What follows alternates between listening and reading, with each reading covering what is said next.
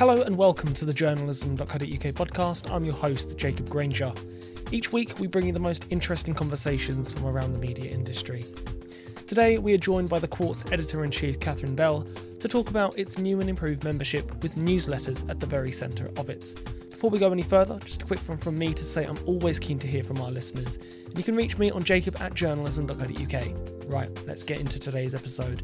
Quartz is a relatively recent online business news publisher, as it launched only 8 years ago.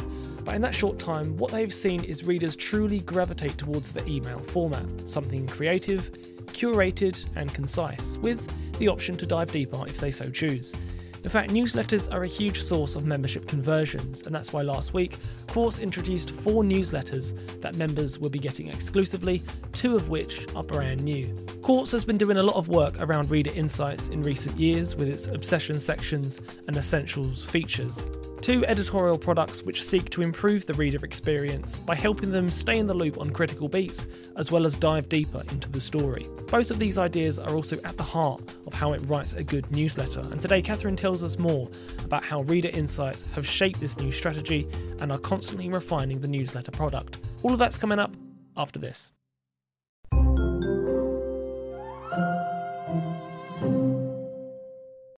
Hey job hunters, there's more than 150 jobs and opportunities from around the media industry up on the journalism.co.uk jobs board.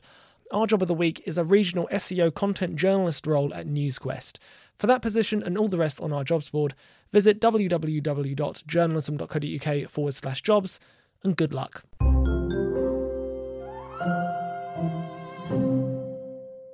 Catherine, welcome to the journalism.co.uk podcast. Can you give our listeners a snapshot of your working situation at the moment? Right now, I just dropped off one of my kids at camp, struggled to find a parking spot, and now I am at my dining room table and ready to go.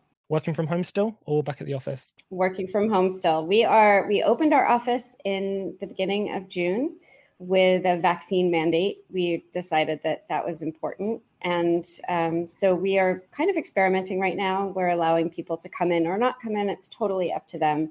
So I've been going in 1 or 2 days a week.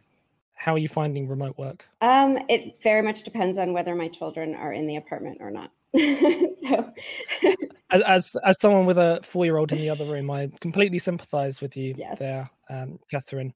Lots going on at Quartz at the moment. Namely, you've launched a new membership with a greater focus on emails and newsletters. Mm-hmm. Can you tell me a little bit more about what you're working on there? Absolutely. So we are really excited about this. Our membership program is about 2.5 years old or so, and we've been talking to our members a lot, watching what they're doing, paying really close attention to what's working and what might be able to work better. And so we ended up deciding to put email more at the center of the membership. And one of the reasons why, the biggest reason why, is that we found out that 75% of our members were primarily accessing their membership and accessing Quartz in general by email. So a lot of them use our daily email, which is free, the daily brief that goes out in the morning. They use that as sort of their front door into everything that we're doing. So we decided that based on everything they had told us about what they like about Quartz, what they like about their membership, that the best way we could deliver that was through email. And so we're kind of pushing our email program further. And we've created these 4 new emails just for members. Okay, so what are the 4 new emails that members are now exclusively getting? Okay, so there are 2 completely new emails. One of those is the forecast that goes out on Mondays, and that's looking out at a new technology, an emerging industry, an important consumer trend that people need to know about, or something that's happening in the economy that we think our readers need to understand. And we're really looking out at what's changing and what we expect to happen. So in our first one, which we sent out last Monday, it was answering the question about whether the tech bubble will ever end. And so we even went to a prediction market and found out what a whole bunch of people were predicting about that. The second one, which is new, is our how-to email, which is on Fridays, which is very, very practical and which is answering loads of questions that will help people be more effective at their jobs and also in their other roles in life. So as consumers, as investors, as human beings. And then there are two that we had been sending out before, but we've changed them to be part of this package of emails. One is the company email, which goes out on Thursdays, and that is really about a company you need to understand that's either new or really important in the way that it's influencing other companies right now. And then the last one is our weekend brief, which is our Saturday edition of the Daily Brief, which is looking at the most important news story of the week and helping you understand it and helping you, again, see ahead to what's likely to come next. I'd love to just simply ask you, how on earth do you come up with these ideas? I mean, when you take something like the forecast, looking ahead at emerging technology, what specifically tells you, yes, our members would love to receive that? Well, looking ahead is really part of what it's so fundamental to what Quartz does. I mean, there are really three ways that we are different than most other business publications. And the first is our mission. So we are not just about covering business, we're about making it better. We're truly international. So half of our audience is overseas and half of our reporters are outside the US as well.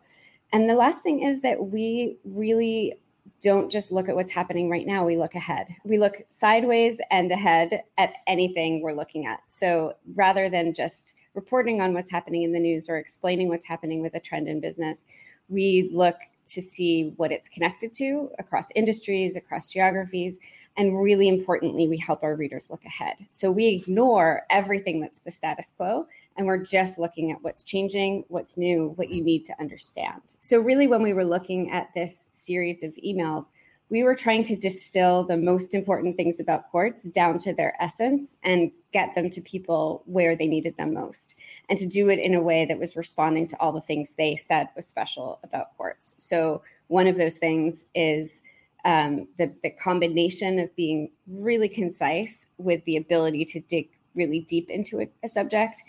Another thing is our tone, because we're really approachable and friendly and kind of play very, very serious subjects like climate change and the pandemic with a little bit of playfulness at the same time, which allows people to kind of, when they're this burned out by the news and by work and by everything in the world, to keep going and keep learning. And then the last thing was really curating other sources. So people always say that they love coming to us because they run into ideas they don't run into elsewhere. So we are looking at a really wide range of sources around the world.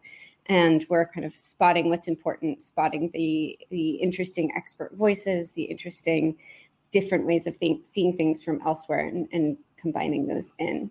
Why do emails matter so much to you? What is it about the format which you really think readers resonate with? Quartz has always been at the forefront of thinking about email as a really serious way of interacting with readers. When Quartz started about 9 years ago, most emails that publishers were sending out were lists of links. And the whole goal was to get people to click on as many links as possible and go to the website. Quartz came in at the very beginning, right when the company launched with the Daily Brief, which felt different. And the whole point of the Daily Brief was to give you an experience where you could read the thing in the email and be done and learn, as much as you needed to learn out of it. And if you needed to go deeper and follow a link, great. So now everybody does emails that way. But Quartz was really, really early at thinking about that in a different way. And I think there are a few reasons, and it comes back to some of those same things that our readers have appreciated about Quartz way beyond email. And email is just a very good place to do it. So one thing is that it's kind of the right length. So when you write a good email, it convinces you to be concise, but it allows you to be really substantive at the same time, which is it encourages the right density and depth that people need. We and everybody else publish a ton of articles, and it's hard to know which ones to read, and it's hard to find them, and it can feel really overwhelming. And so when it's synthesized into an email and you know that you've chosen what's coming to you and it's going to come to you on a regular basis, you can relax a little bit and trust us to bring you what you most need to know. I mean, I've spent a lot of my career in magazines, and I have to say the way we're thinking about this weekly email series feels a little bit like a very digital, very different version of why weekly magazines existed in the first place. Really, being able to help you focus on what's really important and kind of rise above the day to day, and have that mix of really big ideas, news, something practical, and have it feel really curated just for you in a way that feels consistent, that you can rely on and really get a lot out of. These newsletters are a continuation from Quartz's work on what it calls its obsessions and essentials. Obsessions are sections of the website which looks at critical shifts in the global economy, for example, beyond Silicon Valley, fixing capitalism, how we spend, and so on. The idea is that readers do not miss a beat when it comes to these vital, seismic topics. Essentials more recently came out as a feature coming at the user experience from the opposite side. This serves up deeper context on these tricky topics in a format that you can easily flick through. Think of it as a more controlled way to send a reader down a rabbit hole. But all of this is built around what Quartz internally calls nugs, its writing format, which breaks up dense information carefully into manageable pieces. Back to Catherine to tell us more about how this works. The essentials basically grew out of the way that we had begun to approach email, which was in this very modular way. We realized that if you created these small pieces of content that could be in lots of different formats, so it could be a list, it could be a chart and a short amount of words, it could be a mini essay, it could be a list of links, it could be so many different things. And you created those out of the larger work that we're doing. So in a way, articles become the raw material for these. So you're selecting what's important and what needs to stay. So the idea of essentials is that we're really extracting the essential knowledge out of the news. So usually you read a news story, there's usually something in there that's valuable that will be valuable in a week or a month or a year even. And it just gets lost because as soon as the surrounding news is old, then it just disappears. So what we're doing is finding really reader-friendly ways of drawing those bits out, combining them with other things on the same topic, and really designing a kind of mini learning experience or a mini way to go down a rabbit hole and learn more about something. And we create that, and then that can live alongside other stories. So, but that came out of the way we had started approaching the Daily Brief, because we have 3 versions of the Daily Brief because we're international. We have an Asia edition, a UK and Europe edition, and an Americas edition. And so that kind of being able to be modular and mix and match what a different audience will need really has worked very well. We had also started a newsletter at the very, very beginning of the pandemic, which we thought was going to be a short-lived pop-up email newsletter, and it still exists today, sadly.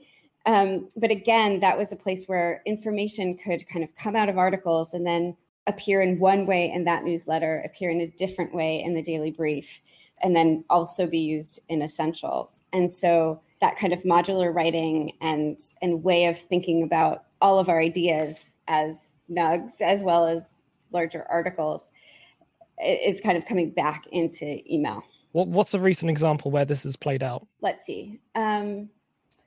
Yesterday, our forecast email was about the metaverse, and that's something that we've done a couple of stories on. Those pieces can get shortened into nugs for that email, and then others start out in the email and then may get expanded into a bigger piece later. So it can work in both directions. And that's one where I can imagine that some of those pieces of information getting pulled out and broken down and becoming in essentials later, which would then appear anytime you were reading about the metaverse or, one of the companies associated with it on the site.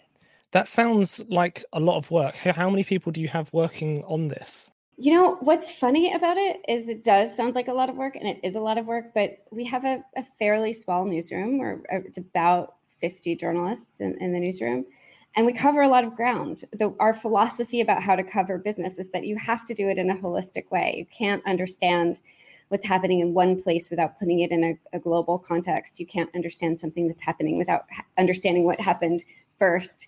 So we're covering a lot across industries, and we're covering geographies around the world. So we have to be really selective about what we cover within that, which is why we just focus on what's changing and what's new and what's important. And this really helps us to do that. It helps us to be selective. It also helps us get the most out of everything we're doing. So often reporters are working on things that, either happen to get an audience or don't. And sometimes because of factors that that are out of your control, it's sort of based on what happened on Google today and what everybody else published. And this is a way to take what's important and make sure that our readers see it when they need to see it. And so in a way, it ends up being less work in the long run. And, we're building these emails out of work we're already doing, whether directly or indirectly. It also gets a lot out of the reporters' heads that is their expertise from doing their reporting that may or may not have appeared in articles. And it's a way to get that directly to our readers. Do you have to factor in like siloed knowledge amongst reporters? Are you like putting resources together to sort of share knowledge? If you're, as I understand it, stripping out parts of a really big story and making that go as far as possible, is there some sort of central pool of knowledge that you're able to dip in and out of? We organize ourselves around obsessions rather than traditional beats, and the obsessions are by their nature interdisciplinary and, very kind of future-oriented, solutions-oriented. And there's almost no obsession that isn't worked on by people from a variety of different subject expertises. So an example is the future of capitalism or because China obsession gets supported by our team in Hong Kong, but also around the world. That helps us sort of have a way of approaching topics which has multiple voices in it. And then beyond that, the emails we have been doing the most lately before this series of member emails were very often contributed to by a number of reporters and editors, sometimes over time as they rolled out around the world. One team would do the Asia edition, then the UK team would add to it before it gets published in the US. And we've been doing, for example, this pop-up email about the Olympics. So many people in the newsroom have been contributing to that. You'll get different people writing a bunch of different nugs. And because of the way the voice works, it just works. These member emails are working differently where they are mostly written by one person. So it's really going deep into one person's expertise that they've been developing over time and kind of relying on that strand of reporting that they've been doing over time and the earlier articles they've done. It's not really repurposing anything. It's just using this format as a way to go really deep into a topic without taking up too much of the reader's time and in a way that really points to what's important. So sometimes the second reporter will contribute to one as well, but most of these are written expressly for the email by one reporter. So how do these new emails then sort of align themselves into your existing workflow? What would that change? It's just another format that we're doing. So we have a schedule for them and we tap reporters to do them. They sign up for them, they pitch them, and it's something that they do. And we're only in week 2, so we'll see. Yeah. Everyone pitches in. Is there a newsletter team, a newsletter editor? How does it work? We do have a newsletter team who are fantastic. We also have a membership team. And so some of these emails are being handled in different places, but the membership team is leading on the 2 new ones, the truly, truly new ones, the forecast and how to. And so they edit, they plan, they're looking at it from a distance. And our email team handles the daily brief every day and many of our weekly emails, including our obsession email, which just kind of goes super deep down a rabbit hole about one idea and then makes lots of connections. Yeah. So we have those 2 teams, but in terms of who's writing them, it's everybody in the newsroom. And that's what's valuable about the Quartz membership is that you have the expertise of all of these people flowing into a very distilled place. And so it has, I think, the advantages of a Substack email, but you're not just getting one person's point of view. You're getting the points of view from people on 4 continents and with lots of different expertise. That's a lot of variety, isn't it? How often do you meet to kind of assess performance and make general tweaks? We are doing that asynchronously all the time. So, in the beginning of a project like this, it's pretty constant, I would say. And we do a lot of going back to our readers and asking them what they think, in all the ways that you can do that, looking at the data, doing surveys, talking to them individually. What do your members tell you that they really want from emails? What are the highlights? They really appreciate when what they receive is concise, but with the option to dig deeper. So they want to know that it's based on deep understanding and research and reporting. The tone and that kind of friendliness and playfulness, it's one of the things we call quartziness, is really important to them. This has been especially valuable over the last year and a half when things have just been so hard. We heard from so many people that our coronavirus email was the place that it was very calm. It was, you could read something devastating and then there'd be something in it that was actually funny, and it felt like a person who cared about you. There's empathy in it. It feels like a real person talking to you. So that's not something that is limited to email or should be limited to email. And I think the things that Quartz is really good at with email, we're also good at elsewhere. And I mean, these emails are also articles on the site. They are articles in a modular format that we send to people into their inboxes to make it convenient. And then are we out there, filtering what is interesting from elsewhere as well? That's something that people really value. And they value that we do that in a way that is truly global and that pulls in voices that they don't see elsewhere. So to summarize, email should be carefully curated, have a creative flair, and be concise, meaningful enough on its own, but worth clicking through to find out more. With these conditions in mind, what metrics best indicate whether they are hitting the mark?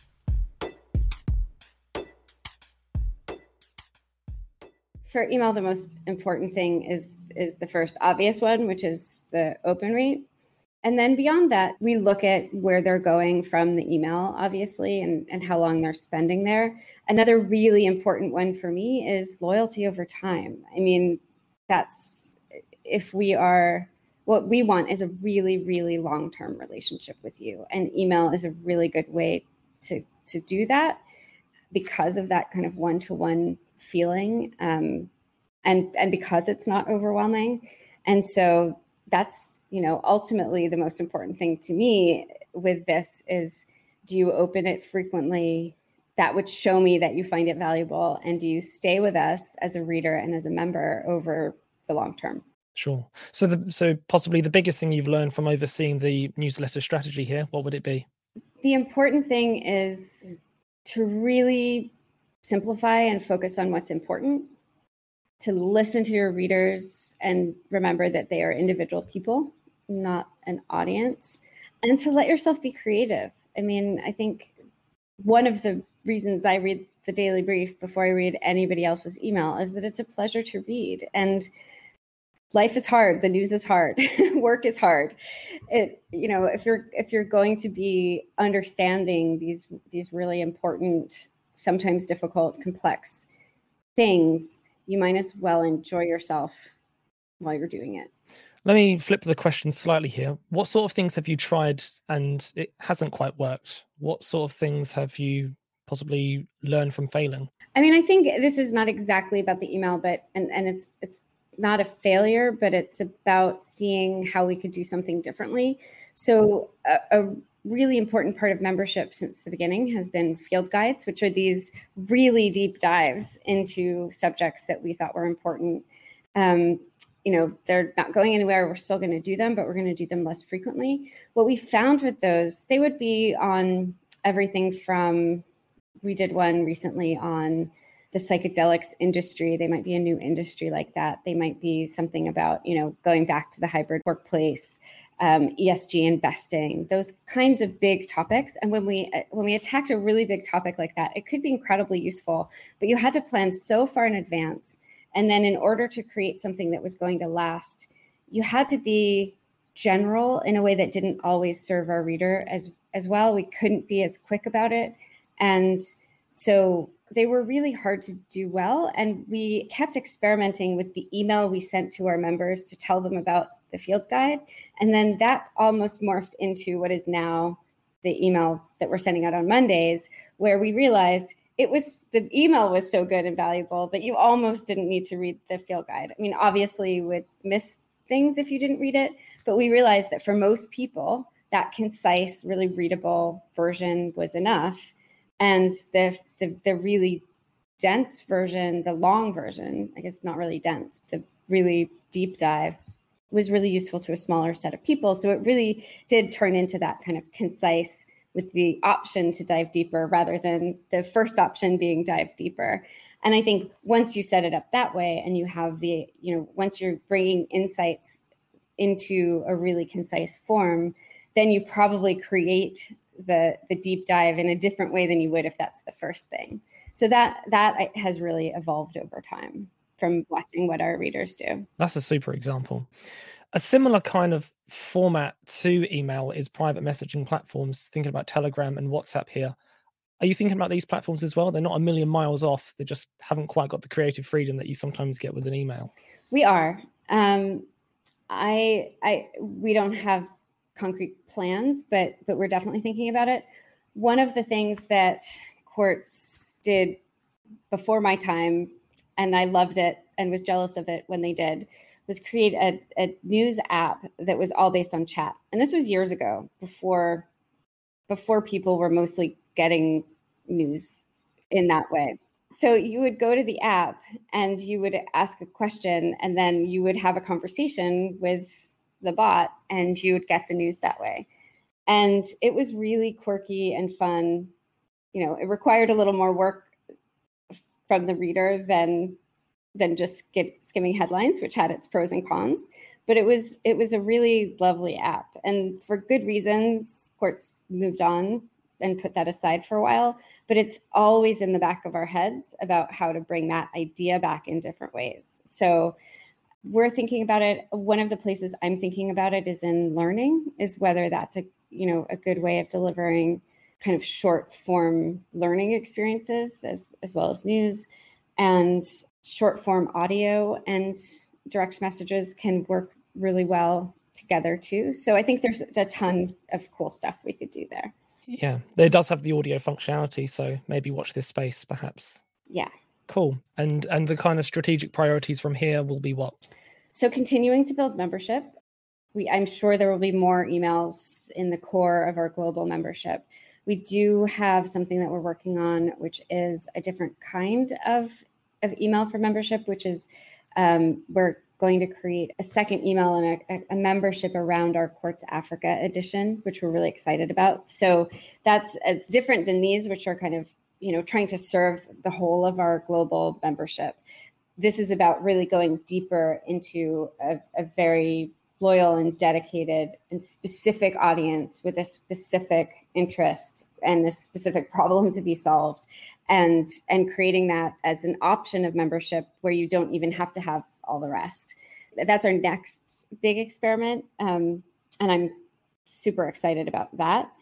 That will be coming later in the fall. And then, I suspect we'll be doing more with email in the main membership too.